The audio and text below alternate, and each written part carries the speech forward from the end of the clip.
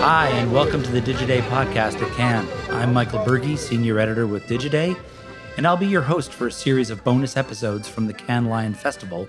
Every day this week, I'll be bringing you interviews with CEOs and founders who are going to speak to things like the power of AI, the blending of media and creative, what's going on with the culture wars, and fighting the good fight on sustainability. In today's episode, I walk down Yacht Row with Tom Triscari, an independent analyst who writes a regular column on ad tech and programmatic called Quo Vadis. You should subscribe. Tom and I picked out a handful of interesting ad tech and martech companies that he handicapped by their potential as well as their challenges. And here's what we came up with. So Tom, we just walked along Yacht Row and checked out all the ad tech and programmatic firms, along with some other interesting appearances by the likes of FCB. I think we saw Accenture Song. Yeah, an interesting lineup of companies. But what I'd love to get from you as a really smart analyst of this business is let's go through a couple of these companies, and I'd love to get your take on, what they do, what their potential is, and then what the challenges are. Yeah. And before just going into the individual ones, there's that broader view, right? So for example, there is this, ad tech money that leaves a DSP within programmatic, which is largely what's out there in Yacht Row, except for these kind of other interesting companies that play along the supply chain, meaning Song or Vinar, Paramount's there, et cetera.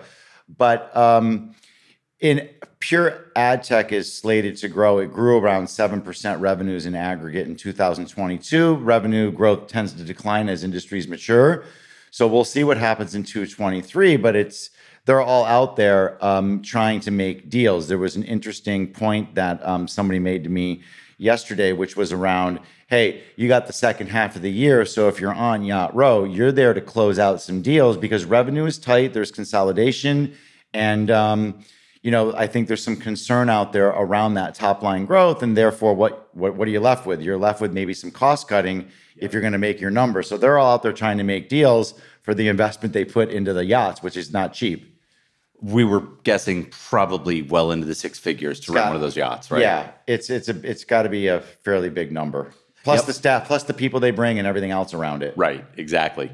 All right, well, thanks for that preface. That's a good way to set things up. I'd like to start with IAS, Integral Ad Science. Yes. So what are they in? So Integral Ad Science is an ad verification company, or also known as a content verification company, to monitor and provide reporting around ad quality. And ad quality generally would fall into, bot fraud, which comes in various types, or ad fraud, which comes in various types, viewability and brand safety, and then newer areas like, for example, attention metrics. So IAS, they have a deal with Lumen Research and then Double Verify. I'm not sure if they have a deal with someone like Adelaide or if they invented their own attention metrics, but we'll get to Double Verify later. But those would be two competitors in that space. And so that's what they provide. They provide, in my view, it's very simple from an econ point of view. I buy something, what was the underlying quality of the thing that I bought? And they're supposed to tell me something about that underlying quality. So clearly a need for this. Clearly a need. So obviously great potential for this company to do quite successfully. Yeah. What would you say the challenges are? Well, so it's interesting because unlike certain companies in the supply chain, DSPs or SSPs, ad verification companies, they'll have business with direct advertisers. They've got contracts with agencies, DSPs, SSPs, and publishers. So they've got a lot of sort of diversification within who they sell to, which is great. But I think going forward, they're interesting businesses. They've had a pretty good track record, both IAS and Double Verify, as public companies. But like I said, I do worry a little bit. I would be worried a little bit more about where revenue growth is going to come from in the future. And I also worry a little bit about, if I'm them and generally in the ecosystem, I would be worried about what is the accuracy of the ad quality that they're reporting on. What I mean by that is this. If you have a telescope and you're only looking at one star, you only know something about that one star. Right. But ad fraud comes in a lot of different types. Okay. That's just the ad fraud subject. And if you expand your telescope out and you say, no, we're going to look at the universe. Well, ad fraud might register like it almost always does across the board for every brand. When they get the reports, it'll say only sub 1% was ad fraud. So everything's great, but they're only looking at one star. Yeah. When you start to widen the lens out and look at the whole universe, and then when you put a James Webb telescope up there and you start to question whether the Big Bang happened the way we thought it did, you might get a much different and a much higher fraud number when you start to look at the whole universe, right? That's something I think that's percolating in the markets. And so that's something for them to be aware of and to take those steps, I think, to deliver more accuracy and a wider lens of what they're looking at to report on ad fraud in particular. Viewability is a different subject because that's all based on MRC standards, which is a whole different subject. Yeah, and we might touch on that when we talk about video amp, if we talk about video Okay. amp. So we've also kind of touched on double verify when we talked about IAS. Any different potential to double verify or challenge to double verify than IAS? Because they are essentially in very similar businesses. Not so much that I can see. I mean, these are, to me, in economics, they're like substitute products. You know, you can substitute one for the other. I mean, if Coke you or Pepsi. Yeah, exactly. If you go butter and margarine, right? If anybody uses margarine anymore. So you could go, if you go back 10 years, you would have, when all the competition really first started and these companies were younger and they're venture funded, you would have, for example, a brand saying, no, I'm going to have Moat for viewability. I've got double verify for ad fraud, and I've got IAS for brand suitability, brand safety. That's all consolidated either at the brand or the agency level on behalf of the client. They only use one for all three services. So they pretty much have split the market, more or less. Their financial structures are generally very, very similar. If you look at their income statement and their balance sheet, with a couple exceptions, but nothing crazy. And then so they're substitute goods. And so in that regard, it really is, in some ways, they probably won't like me saying this, it's really hard to differentiate. To me, they're very commoditized types of services. It's like insurance. It can be, you can view both companies in the service they provide. And I've heard this directly from, VPs of marketing, CMO types who were going through contractual process to pick one of these companies. And they come to the realization that they kind of look like an insurance policy, right? They're a throat to choke. Yep. If something goes wrong if your ad gets placed somewhere, you're a big known brand, you're P&G or Unilever or Ford, and your brand, your ad ends up where it's not supposed to go. Mm-hmm. They were supposed to protect you from that. So, crap rolls downhill and you want a throat to choke. You're like, hey, at least I have some protection there, and I can move that conversation downstream and away from me, the responsible brand manager, because I hired them for a reason. So there is an insurance policy mechanism there. And by the way, I think anytime you can be in the insurance business, it's a great place to be. Absolutely. You look at the insurance company's financial results, and they're doing just fine. Yeah. Okay, so let's move on to Magnite. Yes. And I think OpenX. We were talking about doing these in kind of pairs. Yeah, I said Noah's Ark and you said Noah's Yacht. Exactly. So describe just for a moment what Magnite and OpenX do. Again, to me, commoditized SSP services for the most part. Now, there's something interesting about Magnite, but I'll get to that in a second. So they're SSPs. They represent publisher inventory on a non-exclusive basis because publishers have many SSPs that they're running, generally speaking. And so one distinction, of course, is Magnite is a public company made up of many other companies and acquisitions along the way, SpotX, Teleria, et cetera, and the original Rubicon. And then OpenX is really just an independent sort of SSP sitting out there, but I'm not, within a sort of a best of breed type of SSP. So again, to me, if I'm a publisher, I could be running on OpenX. I could be running also on Magnite, Pubmatic, so on and so forth down the line. So again, it is a commoditized service, and everybody's fighting, in my view, to find their position. Now, Magnite's a little bit more interesting because if you look at that business, which I think maybe around 6 months ago, you have to fact check me on that. If there were rumors like, hey, is this company going to stay public or will they be taken private? And if they were taken private, what is the asset that private equity would be looking at? And the rumor on the street was SpringServe. Why? Because someone's got to compete with Freewheel for the publisher ad server in the CTV space. And that was the asset that they picked up a while ago. And that's the asset that the main, at least what the rumors were, that was the interesting thing. Nothing was interesting about the SSP thing. Right. It was the ad server piece that was really interesting. And I would say, yes, that would be probably the most valuable asset given where we are with CTV and where it's heading.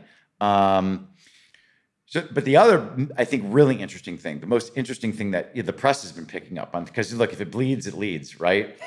So you've got Trade Desk that started the war. Yep. Right? With, what is it called? TruePath? No. What's it called? OpenPath, I believe. Sorry, OpenPath. Well, there's so many names out there. Now they just announced Kokai, and then they've got other things, and everybody's got something. So they say, hey, we're going to go direct to publisher, and we're going to skip over the SSP. At first, they kind of had to not walk back from it, but massage it a little bit, not to scare the SSPs. But now everybody knows what's happening out on the street, that, Trade Desk is actively going to publishers and with a value proposition. And, they have a very big business, a very successful company. Probably, in my view, the most well-managed business in ad tech, which, how do I know that? Because their market cap today is $37 billion. Now, you could argue whether, from an investor point of view, you could argue what is the real value of the company. I write about that. Others write about that in equity research. But that doesn't matter. What matters is that everything's about management at the end of the day. And they've proven a lot of success because I think they have a good management system. So they're being very aggressive, and they've got a market to protect, and they have to find ways to grow. Again, if overall top-line revenue is growing by around 7% in the sector, then how are you going to grow in the next 5 years and find new growth areas? So Trade Desk has a 20% take rate, publicly disclosed. It's publicly disclosed. It's very consistent over the years. And so if you take out SSPs, and if they have around a 20% take rate, you're freeing up 20% of surplus value and finding publishers end up with more of that. They share in that surplus value by getting more working media, and which pleases advertisers. Then you have the SSP response, which Magnite is part of. So both Magnite and PubMatic responded by saying, we've got our products to skip over the DSP and go talk to advertisers. Right. So that, I think, it will be very interesting to see how that plays out, because ultimately, if advertisers really think about it, you don't need a DSP or an SSP. You could go direct into the publisher ad server. You don't even need it. Well, isn't that why there's talk of DSPs and SSPs kind of becoming almost one? Well, there is talk about that, but I would find that very difficult for Trade Desk to walk away from their narrative, which it's what Jeff Green talks about, and I think it's the right place to be, which is we are a buy-side advocate. That's where we play. I don't think they'll ever buy an SSP. Mm-hmm. Things can change. Things change all the time. SSPs, it's like you got to pick your side. It's like, are you a buy-side advocate or a sell-side advocate? Only Google really has the scale and the power and the money to get away with building the supply chain that they built, which is they've got Google AdX and they've got DV360, and they've got the most important thing, they've got deterministic audience IDs at total scale, right? So that's a game changer. That's a very big differentiator. Yeah. Okay. So it'll be interesting to see how that battle plays out over time, All right. Well, that kind of covers the SSP space, I think. So moving right along, we also passed Criteo and we passed Cognitive. So I guess give us a quick description of what business that is. Yes, so Criteo I'm very fond of because I worked there pre-IPO back in 2012, 2014 in London. It was a great time to be around that company. Learned a lot. It was a great place to learn. Having come from Yahoo, where Yahoo had bought Right Media, and I worked with really great people there. Yahoo, fantastic company to work for, I think even better today, now being reshaped by Apollo Private Equity, and some great folks that are leading that effort. But having learned and got my teeth cut in programmatic at Yahoo because of Right Media, Brian O'Kelly's original company. Yeah. But then Criteo really took it to a whole new level as far as programmatic education and learning and being really on the edge of things back in those days. So, and it was a very strategic culture, so you learn a lot there. But anyway, Criteo is a much different company today. Yeah. So it was a retargeting company, most successful at the time, most successful IPO ever in France as far as technology companies go. Now it's a whole new management team. They're on their third CEO, Megan Clarkin. She's great, and she's done a great job. And so effectively, that would have been a turnaround strategy if you looked at what she got when she came in. Now, recall that Criteo bought a company for, I think, $250 million in 2017 called Hook Logic, and that was the original investment into retail media, which is this growth space for them. I like Criteo going forward. I just think, again, what I said earlier about management, Criteo's got a top management team. They always have. They've got a very good board, but it's the management team and it's the culture that comes down from management. And they're just the type of company that figures stuff out, and they will be relevant, I think, for a very long time because they'll always figure something out. And they're going to keep investing in these next growth areas, right? Like, so it's not the question of what's your return on investment today for investors. What are you investing in today, and what will be the return on the new invested capital down the road? And they're very good at making those types of investment decisions. What's their biggest challenge then? Well, yeah, and one of the distinctions with Trade Desk, they don't have a history yet of acquisitions. Criteo has made very good acquisitions. Mm-hmm. Trade Desk is more of like, we'll just build it ourselves if they want to do it. Same thing with a Pubmatic and a Magnite. Pubmatic is more, we'll build it, we'll buy some things. They've done a little bit. They bought Martin AI, for example, recently, but Magnite is a company of acquisitions. Yep. Two different, very, very different strategies.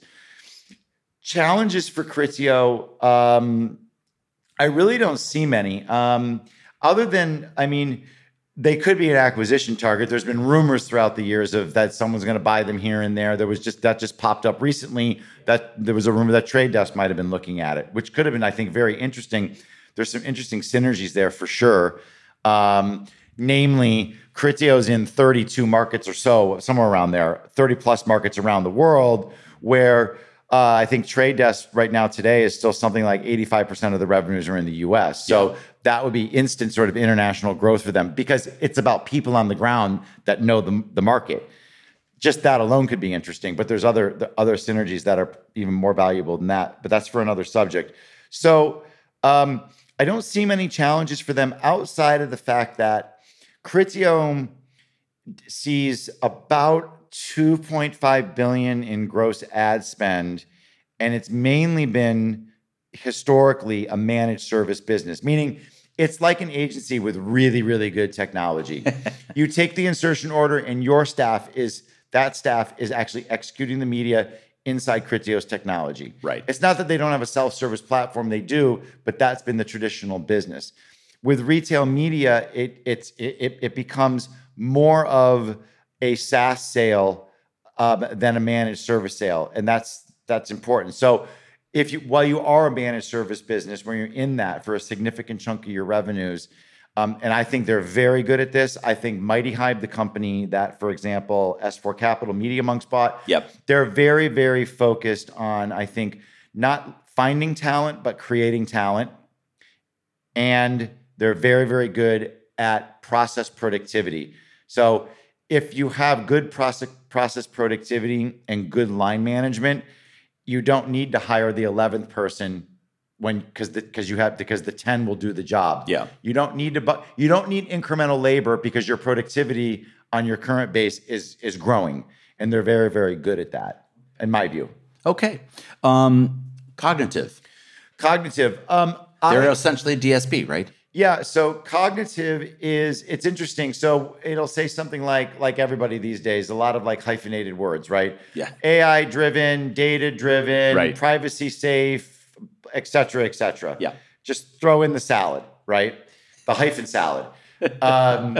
So, but at the end of the day, it looks to me like it's just a DSP at the end of the day. Yep. And but how do you differentiate? You got to put that hyphen salad on top of stuff. And I think we can say that about most of the companies we're talking about today. Everybody does it. Yeah. And that's just par for the course to, in your sales pitch, to somehow differentiate from your other competitors who are probably pitching the same clients, right? So the question is like, okay, well, how much of a business like Cognitive is an insertion order managed service business? Yeah. How good are you at growing productivity of staff if that's what your business is? They're high margin businesses, but you have to watch your productivity because it eats into your operating margins. Yeah. So I think though for companies like that, I just wonder how much tough sledding is ahead, given that there are companies out there with a lot of cash on their balance sheet, the Critios, the Trade Desk, et cetera. And there just seems to be a general consolidation. Look, the last thing you want if you're a media agency is another screen for your people to go into. But it's always easy to send an insertion order out. Right. So the client's got a media plan. Agencies are under stress constantly, and even more than ever with staffing. You get to a situation typically like in Q4 around these heavy media buying times in the year. And they can't just staff up in 24 hours. It takes time to staff up. So what do? They're like, hey, we'll just take an insertion order. We'll send it out downstream to someone who can manage, service it, just to get the budget spent and get to fulfill the media plan. So that, to me, if I'm in that business, I really don't like being in that business. The thing is, once you're in that business, it's hard to unwind from it. Right. It's like a little bit of crack. Right? You know what I mean? No, but it's really hard to unwind from an insertion order business because that's what you're known as. That's what they depend on you for. And therefore, that's why your best bet is create talent, not find talent, and productivity to expand your margins as much as possible. And those can be interesting businesses. But again, with consolidation of screens at agencies, there's a lot of companies out there in the Loomiscape. Yeah, well, I mean, look at the Loomiscape, and you might as well be tripping because it's just so convoluted and confused. Okay, so let's talk about kind of the data side. Experian was one of the yachts we saw. So quick description of what they are, then we'll talk about potential and challenges. Yeah, so we've pretty much touched on a wide array of the supply chain. Obviously not advertisers because they're not on Yacht Row. I even wonder if they even show up at any of those panels because I've never really seen one that I'm sure they do on occasion, but I think they're busy doing lots of other things. Yeah, particularly the senior folks. So, and then, we could touch on agencies. There was FCB, there was Song, there was Vinar. They're there VaynerX, too. Vayner, right? They're there. So agencies, and we touched on DSPs, we touched on SSPs. Content verification spans across everything. Yep. And also then we have data, right? I didn't see LiveRamp there. Now, normally they would be there. They probably have got some venue like along the Quasset here somewhere. But with Experian, lots of competitors in the space. Everybody's trying to figure out how to be a part of the next data play. And right. Here's how I break it down. It's actually quite simple. Programmatic exists. The raison d'etre of programmatic is to do audience targeting. What does that mean from a DSP and an auction perspective? It means something very simple. SSP sends bid request to DSP. DSP bidder, the machine, says one question. Is the user ID that was just sent to me in that bid request, is it in the audience segment that I want to target, yes or no? If yes, bid. If no, don't bid. Right? Now, that was all built on third-party cookies. That's already 60, 70% gone. Mainly because of Apple, but also Mozilla, et cetera. And now Google has made their announcement and they're for real. This really is if you had to bet now, you're like, no. This is not going to be now you lay your money down. Yeah. This is not going to be some Sun Tzu Art of War kind of trick that they're doing. They really are leaving the cookie behind. Yep. And they're ready with they're more ready with the replacement solution, something within Privacy Sandbox. So within that, though, you do have the Experians, the TransUnions. Everybody. There's so many players in this space. Axiom. You've got LiveRamp. You've got, of course, other venture-backed companies like Permutive, ID5. I mean, the list goes on and on. Yeah. Right? And they're all try to deals with each other. Oh, Trade Desk, UID 2.0, the open source thing that they're doing, making partnerships everywhere. So I don't know if any of that is going to be enough to overcome the potential ubiquity of what Google is going to bring to the market with Privacy Sandbox. Don't forget, Google is already in the publisher ad server in 95% of the cases. Right. Outside of CTV, right? CTV is a different story. Like we talked about that earlier. You got Freewheel, you got SpringServe, et cetera. So, but at Experian, everybody wants, there's a role maybe for them because they do have great consumer data. They're a very smart company, well-managed company.